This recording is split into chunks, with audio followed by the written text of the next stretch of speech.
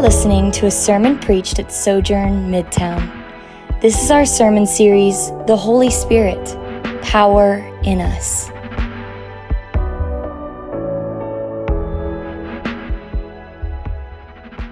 Peace be with you. Today's scripture reading is from Romans chapter 8, verses 12 through 18. If you don't have a Bible, you can follow along on the screen behind me. Hear the word of the Lord. So then, brothers and sisters, we are not obligated to the flesh to live according to the flesh. Because if you live according to the flesh, you are going to die. But if by the Spirit you put to death the deeds of the body, you will live. For all those led by God's Spirit are God's sons. For you did not receive a spirit of slavery to fall back into fear. Instead, you received the Spirit of adoption by whom we cry out, Abba, Father. The Spirit himself testifies together with our spirit that we are God's children. And if children, also heirs, heirs of God and co-heirs with Christ, if indeed we suffer with him, so that we may also be glorified with him. For I consider that the sufferings of this present time are not worth comparing with the glory that is going to be revealed to us. This is the word of the Lord. You may be seated. Thank you. Well, peace be with you. My name is Jamaal. I'm one of the pastors here. If you're a first-time guest, man, we are thrilled that you are here this morning. We pray that a song will be sung or word spoken that will enrich your life in Christ Jesus. Before diving in, man, I just want to praise the Lord for our director of worship, Austin Oglesby, and our worship leader, amen, Chantrice. We have just been gifted with just a wonderful worship team. And not just them, those who lead us week in and week out, volunteering in worship, getting here at 6 o'clock sometimes in the morning to rehearse, our musicians. Also, those who are in the back, just holding us down on the ones and twos and clicking and making sure everything runs well. Amen? Could y'all give them a round of applause and just say thank you? One thing that you will probably notice is that the last few weeks we've been upping our new song, singing more new songs here at Sojourn. And for some of you, that may feel a little disorienting because you may not know the songs. And so I just want you to know that that is intentional. And I, as a pastor, have asked for that. And we're just going to go through a season of learning new songs. Sister Chantrice is almost celebrating 1 year. I think she is celebrating 1 year of being here at Sojourn. Amen. And it's also her birthday, too. Amen. Happy birthday, sis. Happy birthday. She is such a gift to us as a church. And for the last year, she has learned so many new songs. And just put on her, let's learn these songs so I can help lead in worship. And she's done a marvelous job. I'm not sure exactly how many new songs she sung, but it's probably 50 plus, right? And so for this next stretch of our life of the church, we're also going to be learning new songs. As she has humbly stepped into Sojourn's world and learned Sojourn's catalog, we're going to be stepping into her world and learning some of the songs that have most shaped her and that she has led others to know as well. And so I just thank the Lord for that we are learning some new songs together. The Bible says, sing unto the Lord a new song. Hallelujah. And so we're singing some new songs. And guess what? New songs become old songs. Amen, somebody? And then soon we'll be able to just kind of mix those catalogs together and enjoy Jesus in an even more rich way as a church as we continue to just learn from different catalogs and different traditions so that we can worship the one who gave his all for us.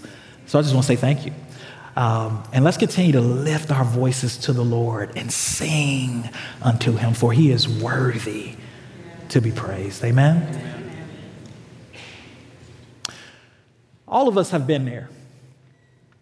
We've either been the child, babysat the child, or we have parented the child who wakes up in the middle of the night afraid.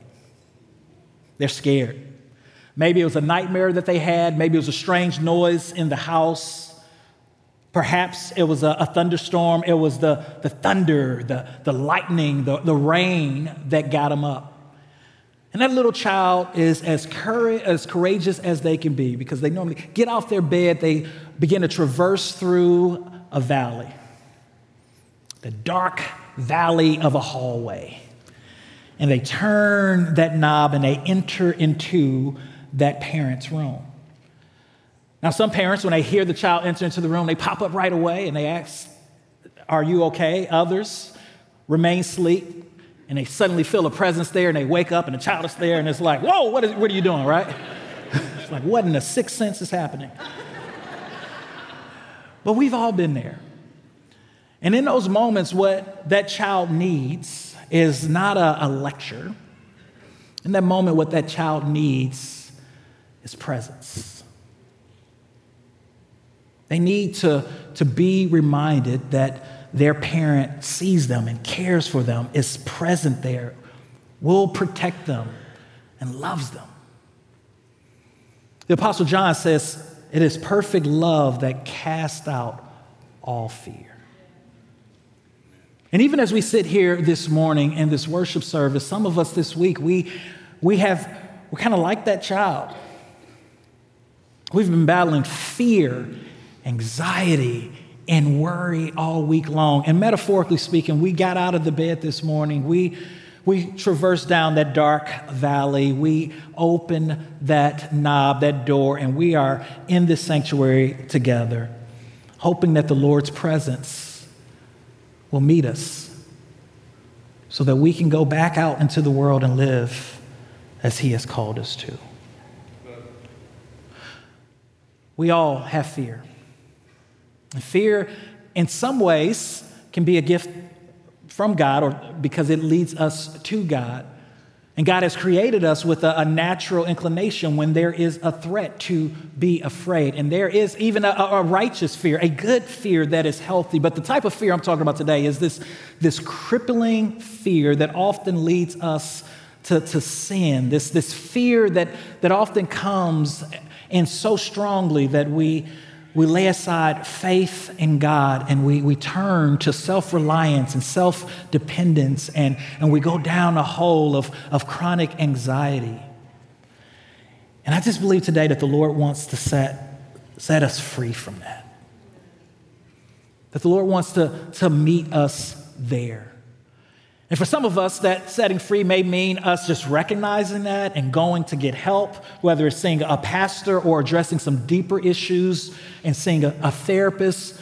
But for all of us, I believe that the answer that we need is in the Lord, and that His Holy Spirit can guide us down that path of freedom from fear. And so today we want to talk about the Holy Spirit and fear. The Holy Spirit and fear. In Romans chapter 8, verse 15, we see that Paul says, "For you did not receive a spirit of slavery to fall back in fear." And probably what Paul is pointing us to and talking to is building on this argument that he made in Romans chapter 8, verse 1. That there is therefore now no condemnation in Christ Jesus, because the law of the Spirit of life in Christ Jesus has set you free from the law of sin and death.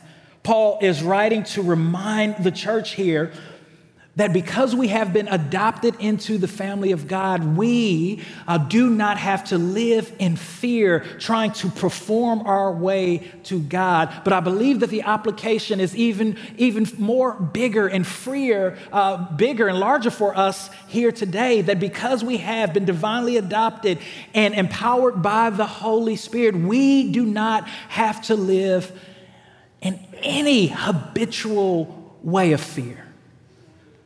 Because of our loving Father, we can declare that fear has no place in our life because He has divinely adopted us and empowered us with the Spirit. So what are you afraid of this morning? What are you afraid of? Are you afraid of being insignificant? Are you afraid of becoming maybe like a parent? Are you afraid of ends not being met? Are you afraid of just giving in to your sinful nature and inclination and just being swallowed by it? Are you afraid that something in your past is lurking and it's going to become present, or there's something in your past that God has not forgiven, and as a result, you are facing punishment or karma? What are you afraid of this morning? Are you afraid of not measuring up? What are you afraid of this morning? I want you to traverse with me down that dark hallway by faith, entering into the Father's presence, knowing that His perfect love casts out fear. Amen. Let's pray. Father, I pray this morning that you would break the spirit of fear. As the Apostle Paul told Timothy, you have not given us the spirit of fear, but love, power, and self-control. Father, we do not have to be afraid. Would you help me to preach this message this morning with clarity while being in the Spirit, ministering by faith?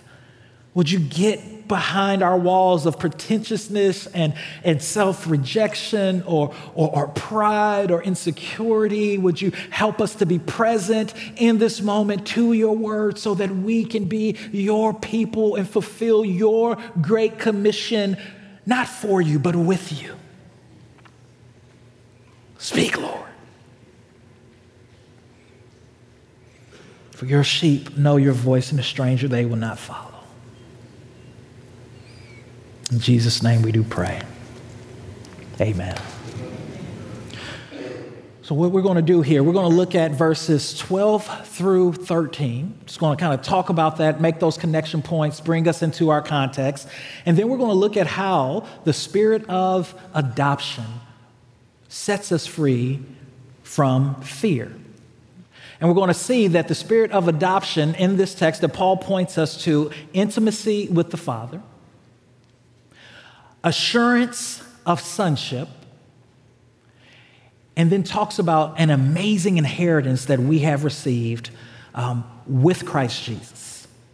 So intimacy with the Father, assurance of sonship, and this amazing inheritance that we have received. And we're going to look at how when we meditate on these truths, it can help free us from fear. So we're going to pick up at verse 12. We're right in the middle of an argument here, and Paul starts in verse 12. He says, so then, and if so then is pointing us back to really verses 5 through 11, where the Apostle Paul is showing us that because we are in Christ, that through the Spirit we have received life. We have received life. We are no longer dead. We are no longer debtors to the flesh. And the Apostle Paul even makes this bold statement. He says, listen, the same Spirit that raised Jesus from the dead is alive and working in you. The same Spirit that breathed life back into Jesus' dead body after his crucifixion, that got his heart back beating, his organs back moving, is empowering you to live for him. And so he says, so then, and notice this familial language. The Apostle Paul has been adopted into the family of God, just like the church at Rome, just like you and me. And I love how he's apostle, but he says, hey, we're all equal in this. We're all a part of the same family, brothers and sisters. Listen to what he says. We are not obligated to the flesh to live according to the flesh. Let me break that down. He says, you don't owe the flesh anything. Many times out of our fear and our anxiety, we find ourselves acting in our, when he says flesh, sinful nature. Outburst of anger, lying, fighting and grasping for people to see us, to be somebody. He says, listen, you do not owe the flesh anything, because if you live according to the flesh, he says, you are going to die. And this brings us back to Genesis, doesn't it? When God told Adam and Eve that if they live or if they eat of that one tree in the garden, that death was going to come. And we know that as a result of the fall that we have physical death, but we also know that there is a spiritual death and ultimately a second death that comes to those who rather than live in the spirit, live in the flesh. And the Apostle Paul says here that because if you live according to the flesh, he says, you are going to die. But I love that word, amen, in the New Testament, B-U-T, all right, in the New Testament. But if by the Spirit you put to death the deeds of the flesh, you will live. So the way of our sinful nature, us just giving in into our inclinations, into our flesh, brings death. But he says, if you live by the Spirit, he says, you are going to live. Now, there's a tension in this text, right? And the tension is we know, as Paul says, yes, the wages of sin is death, but the gift of God is eternal life through Christ Jesus, right? And if we confess with our mouth and believe in our heart that Christ died and was raised from the dead, then we shall be saved. So there's this tension where we know that eternal life is inherited by grace through faith, right? By faith through grace. But there seems to be Paul saying, no, but eternal life is also found in us walking in the Spirit, living a Spirit-led life. And what he's basically saying is not salvation by works, but that those who have been saved by faith are those who are led by the Spirit. That means that they have a life that is committed, I'm going to use a big word here, to the mortification of the flesh. And that is a word, to mortify, to kill, to put to death. Sounds like surgery, right? Sounds aggressive. It sounds almost unnecessary, but it's necessary. Paul is saying, listen, those who are led by the Spirit and living by the Spirit are those who mortify the flesh. They are committed to putting that old man to death. They are committed to doing what Jesus said, to cut off that left hand or that right hand or pluck out your eye if it causes you to sin. The Christian life is a life of actively pursuing the Spirit and by the Spirit putting to death the deeds of the flesh. And now, we're not saved by our good works, but as we live a life of faith through the power of the Spirit, we should be putting to death the deeds of the flesh. And so we see here that the Apostle Paul is urging the church on, and he's calling them to do that. But notice what it says here, but if by the Spirit you put to death the deeds of the flesh. Some of us, the reason that we are not having victory in our lives as maybe consistent as we could be is because we're not doing it by the Spirit. We're trying to put to the deeds of the flesh, trying to kill the flesh through our own power and our own strength. Putting to death the deeds of the flesh by the Spirit brings life. And one of the breakthroughs, I think, in my spiritual life and maturation was being discipled in a way to do that. To realize that we can't fight sin and we can't fight our old man just by self-will and determination. Yes, we work out our salvation with fear and with trembling, but we have to recognize that it is God at work in us and through us. And so the way in which we put to death that old man, that old nature, is by depending on the Spirit. And Paul has already told us what it looks like to depend on the Spirit. It looks like to fix your mind on the things of the Spirit and not the things of this flesh.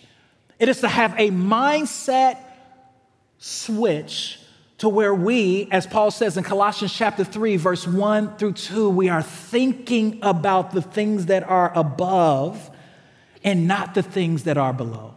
It's what Paul talks about in Ephesians chapter 6, where we are learning to put on that helmet of salvation. It's what Paul talks about in Romans chapter 12, where we are committed to renewing our mind. It's what Paul talks about to the church of Corinth, where he talks about pulling down every thought, every stronghold. It is disciplining ourselves, and we'll see here in this next verse, to constantly put on and to remind ourselves of our divine adoption and sonship and all that comes with it. We're going to talk a little more practically here in a second about some of the things that I've learned to do to walk in the Spirit, to put to death the things of the flesh that completely revolutionize my personal walk.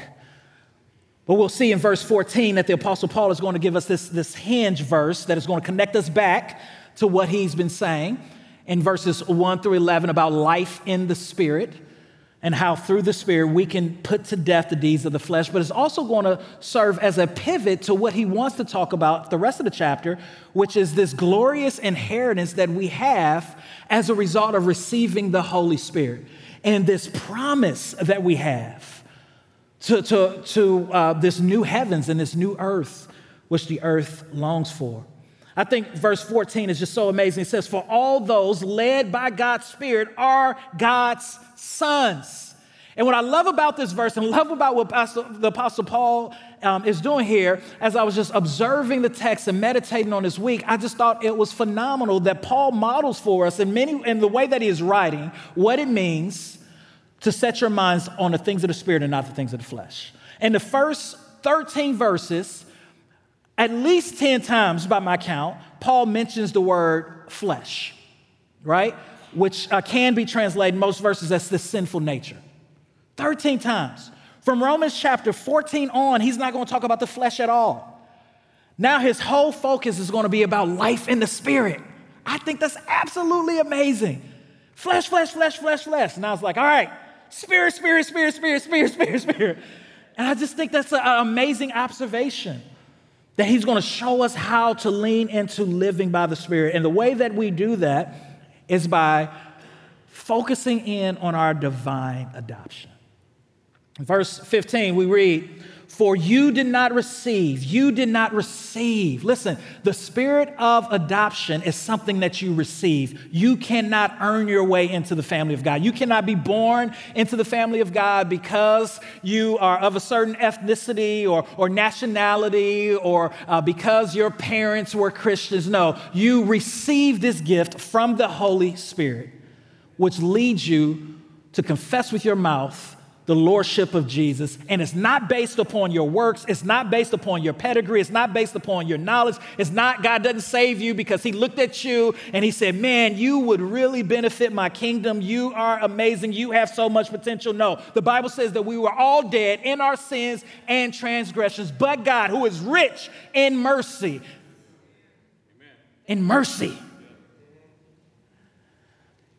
we receive this divine adoption. Now, when we talk about adoption in our Western world, and even as we're reflecting on Stand Sunday and adoption, it means something, right? It means that to us that there is a child who is beautiful and wonderful and created in God's image, needs to leave their first home because of a parent is unable to provide the care that they need. And another family then steps up and they say, you will become a part of our family. And they go through the steps legally to make that happen. And that child receives that family's last name and is a part of the family. In the Roman Greco world, though, things were a little different. And probably what Paul has in mind is this idea of adoption, in which he would take someone would take a child or an adult or even a slave. And this person doesn't have an heir to hand their inheritance off, so they would take someone, a child, adult, or a slave, and they would adopt them as their heir. And they would say, listen, all of your old debts are paid. You now are receiving a new name. You now are an instant heir of everything that I have. It belongs to you. Everything that was hanging over you, I'm going to take off your plate. And you are a new son, a new child. And the only obligation is that you just live out the family's name. Paul is saying, listen, in Christ Jesus, your debts have been paid. You are no longer a slave to sin. You have received a new name. You are part of a new kingdom. Not only are you a part of a new kingdom and have you received a new name, but you have a new inheritance. And this is all a work and a result of grace. And so what does this divine adoption do? This divine adoption is birthed in us through the Holy Spirit. And through the Holy Spirit, we then, as Christians, can have confidence. And we don't have to live in fear because we know three truths. The first truth is that there is now an intimacy that we have with the Father. The Father's presence changes everything. And the Holy Spirit causes us to cry out, Abba, Father. So let's look at this intimacy. Verse 15, for you did not receive a spirit of slavery to fall back into fear. Instead, you received the spirit of adoption, not the spirit of fear, the spirit of adoption by whom we cry out, Abba, Father. So the Holy Spirit mediates the presence of Jesus in our life. And when we are suffering, when we are afraid, he unctions us to cry out, Abba, Father. And he as well cries out through us, Abba, Father. And this is so interesting, this word Abba, which is more of a personal name of the Father, like Daddy, Father. It's only used 3 times in scriptures. The other time is Galatians chapter 4. In Galatians chapter 4, we read these words, and because you are sons, God sent the Spirit of his Son into our hearts, crying, Abba, Father. So our sonship causes us to cry out, Abba, Father. But we also see this in Mark chapter 14. Jesus is in the Garden of Gethsemane, and he is suffering. He is hurting because he knows the time has come for him to die, this brutal death by crucifixion on the cross. And this is a heavy thing because of the physical pain that he's going to suffer, but also because the spiritual anguish of having all of God's wrath for sin poured out on him. Jesus could feel all the past, present, and future sins of everyone who will place their faith and trust in him. He was going to now be held accountable for it. And he was going to experience this holy wrath poured out. So what does he do? In the Garden of Gethsemane, he's on his face praying to God, and the Spirit unctions him to cry out to the Father, Abba, Father, Daddy, Father, all things are possible for you. Take this cup away from me. Nevertheless, not what I will, but what you will.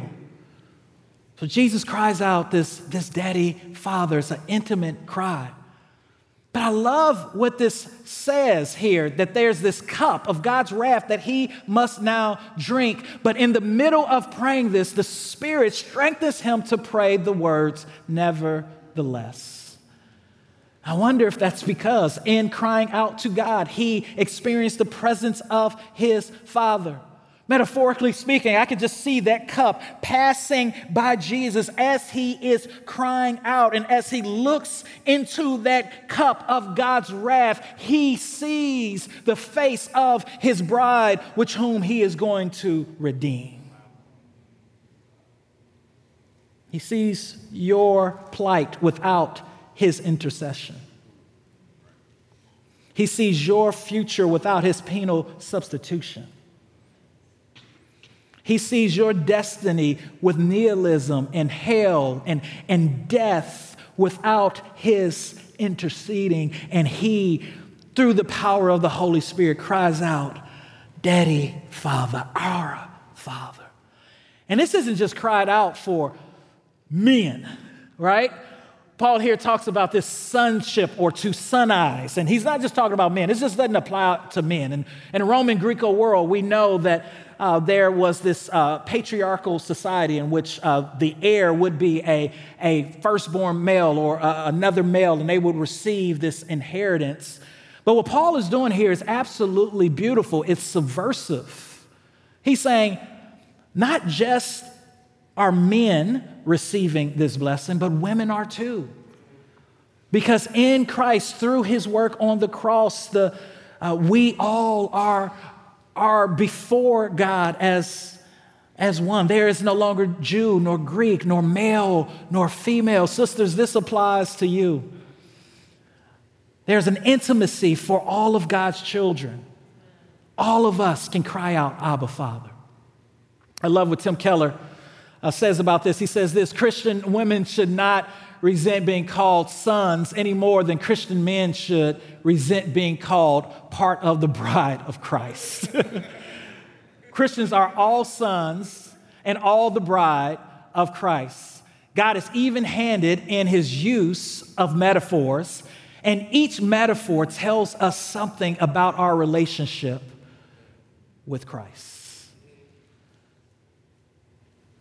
Sisters, brothers, you have received this intimacy with God. When you are afraid and you feel that anxiety, when you are wondering what the future holds, when Satan's voice is loud upon you and trying to tell you that you do not matter, that you are not significant, when that wish list and that dream that you had for your life is so prevalent before you, and you look at your current life and say, it is not adding up, may you run down the valley of that hallway into your Father's bedroom, and may you cry out, Abba, with confidence, knowing that your Father will give you the strength to persevere, and he will break that chain of fear. Because his perfect love casts out all fear. What are you afraid of? Not only is there intimacy, but there's assurance in this text. There's assurance in this text. Look at the next verse. He says, the Spirit himself testifies together with our spirit that we are God's children. That we are God's children. There is a testimony that is happening through the power of the Holy Spirit as we pursue the Father's presence. The Holy Spirit testifies that we belong to God. And I just want to challenge us in this church to live out of that assurance. God has called us to have some spiritual authority, some spiritual power. Y'all work with me for a second. Just too many of us, we live unassured. We are being choked by lies from Satan that makes us believe way too often. And all of us, we are human, we have moments of the flesh, but some of us, we are waddling in this unacceptance, in this life of self-pity or insecurity that shows itself out sometimes in just self-exaltation and self-dependence. And God's invitation for you is to go into the Father's presence, to commune with him daily so that the Holy Spirit can constantly testify through you in those moments of weakness that you are safe, you have a family, you have a Father, you have spiritual authority. Lift up your head. Lift up your head. Lift up your head. Learn to lift up your head in those moments. Stop cowering and woe is me and I'm defeated and nobody cares and God doesn't see me and the world is constantly crashing. You have a heavenly Father who has adopted you into his family. Part of that discipleship into the Spirit is learning to pray without ceasing. Pastor Jarvis talked about that last week. This constant communing. When I was discipled in this way of prayer is a constant, intimate conversation. It's also, as Paul talked about before, it's this mortification of the flesh. It's this holy pursuit of obedience to God. Sometimes we don't have this assurance because we are not fighting sin. And we don't feel this intimacy with the Father because we have given ourselves over to the lust of the flesh, the lust of the eye, and the pride of life. But there's also this just minute by minute fellowship that God is inviting us into, and through the Spirit as we learn to fellowship with this God who reigns supreme over the entire universe, who is holding all things together with his hand and with his word. Every atom, every molecule, every blade of grass is under his control. As we fellowship with him, we experience the Holy Spirit giving us assurance that we have a Heavenly Father who loves us, who is for us, and that changes the way we live. Because in the midst of circumstances, we can say like Paul, rejoice in the Lord always. I say, again I say, rejoice. We can respond like David, I will bless the Lord at all times. His praise will continually be in my mouth. We can worship Jesus because we know that that throne is occupied, that he is in control, and that he is for me. This isn't the first time that you've felt alone. You felt alone before. That's part of the human experience. Our heart aches for home, but rather than waddle in our aloneness, I dare you to worship Jesus.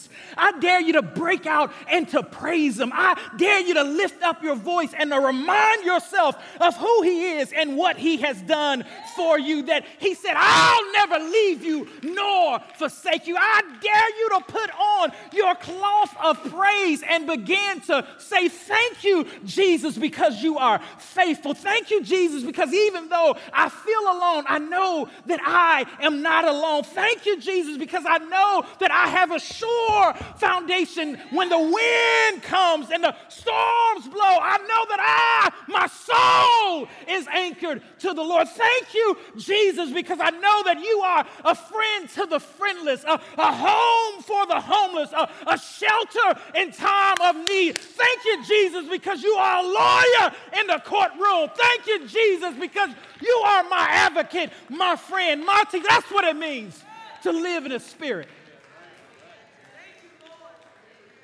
There's a practical atheism that we live with. And God is saying, listen, lift up your heads, O ye gates, be ye lifted up, ye everlasting doors.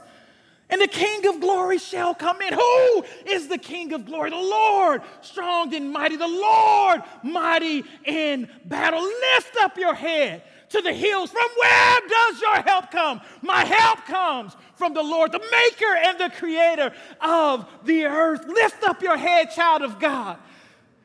This isn't the first time ends didn't meet. He came through then, he'll come through again. This isn't the first time that you've felt depressed. He shined that light on your heart. He'll shine it again. Traverse, pray, linger into his presence, because in the presence of the Lord, there is a fullness of joy.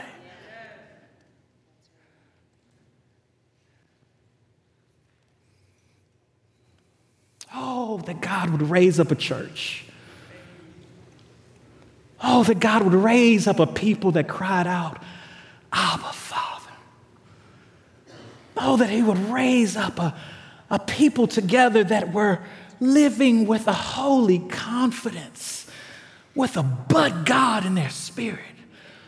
Oh, that he would raise up a people who believe in the book, that at the end we win, and there will be a time of no more crying, no more tears, no more jealousy, no more confusion, but just peace, where every morning is Sunday morning. Oh, that the Lord would raise up a people who will fall onto their face and just worship him, not because of what they want from him or what he can do, but because of what he's already done. And what he's already done is already enough. Oh, I feel my help.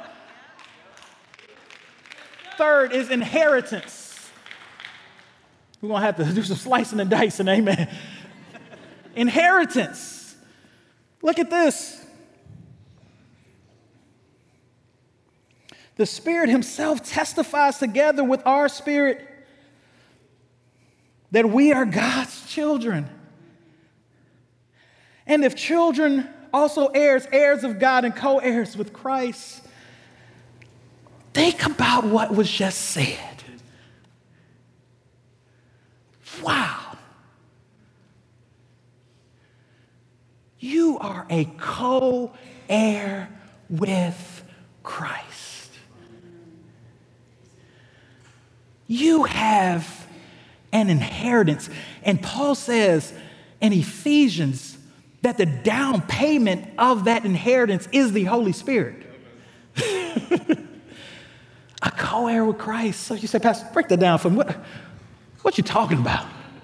What I'm saying is God adopted you into his family. And you become a part of, we are the body of Christ. We are one with Christ. Now, whatever is true of Christ is true of you. Whatever Jesus has, you have. The peace that's available to Jesus is yours. The love and the joy that's available to Jesus is yours. The empowerment through the Holy Spirit that was available to Jesus as he walked through this earth, it is yours. But more than that, the inheritance that he's going to talk about that is to come in a new heavens and a new earth, it is yours. That means that when you get to heaven and you see Jesus and you like the robe that he got on and he swagged out, you're like, man, I want a robe like that. Michael the angel's like, yo, it's yours. All right, that's nowhere in the Bible, but you know what I'm saying. Everything that Jesus has is yours. God will treat you in heaven as he treats his son. God treats you through his son in Christ as his son. Every single morning, there's new mercy, there's new grace. You are a co-heir with Christ. Imagine waking up in the morning and you get a call from Oprah Winfrey or Jeff Bezos. Y'all like, oh, that'd be an interesting morning, wouldn't it? And you learn that you are a part of their family and you receive their inheritance, you would be pretty excited. Some of y'all are like, no, I would not. Others are like, yes, I will be called Jack Bezos. All right, from here on, no problem. But listen, you are in Christ Jesus. You have more than if you inherited that from Oprah, because you have something that the world didn't give and the world can't take away. You have been forgiven of your past, present, and future sins. You have the riches of heaven. Everything in glory belongs to you. God has created this universe for you as a co-heir to enjoy. And you can tap into that power by setting your mind on the things of the Spirit. I want to show you something real quick as we think about the Holy Spirit in this text. Let's just go over these promises that we see in the text over and over. Let's just marvel at the Holy Spirit. In verse 13, it says that the Holy Spirit empowers us to put to death the deeds of the body. The Holy Spirit leads those who are God's children. Listen, the Holy Spirit, if you belong to Christ, a righteous man's steps are ordered by the Lord. If you don't know what God wants and he hasn't spoken to you clearly, wait on the Lord. He leads those, and not just in day-to-day decisions, but he leads those to set their minds on the things of God. The Holy Spirit adopts us into the family of God. The Holy Spirit graces us with divine adoption and enables us to cry out, Abba. The Holy Spirit testifies with our spirit that we are God's children. The Holy Spirit mediates this intimacy, this assurance, and this inheritance. Praise Father, Son, and Holy Spirit. You are not alone, child of God. All the promises of God are yes and amen. So let me ask you this question as we close. What part of what we talked about this week do you feel an invitation from the Lord? Is it to cultivate this intimacy with the Father? Is it walking in confidence and spiritual power as those who have assurance through the Holy Spirit that we belong to God? Is it rejoicing in your inheritance, the most, beautiful future possible? You have the most beautiful future possible in Christ Jesus.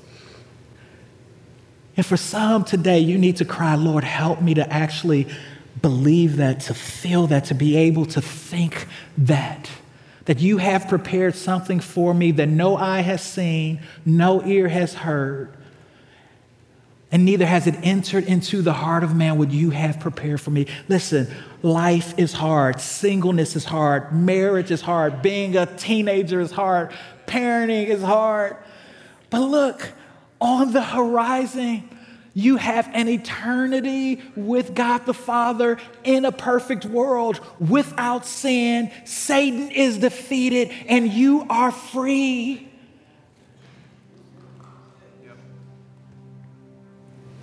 So cry out to Abba Father and help you to believe this.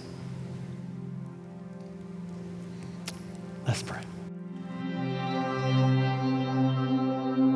Hi, I'm Jamaal Williams, lead pastor of Sojourn Midtown. Thanks for listening. At Midtown, we value gospel-centeredness, biblical faithfulness, transformative relationships, diverse fellowship, creativity in the arts, and relentless mission. For more sermons, info about our church, visit sojournchurch.com/Midtown.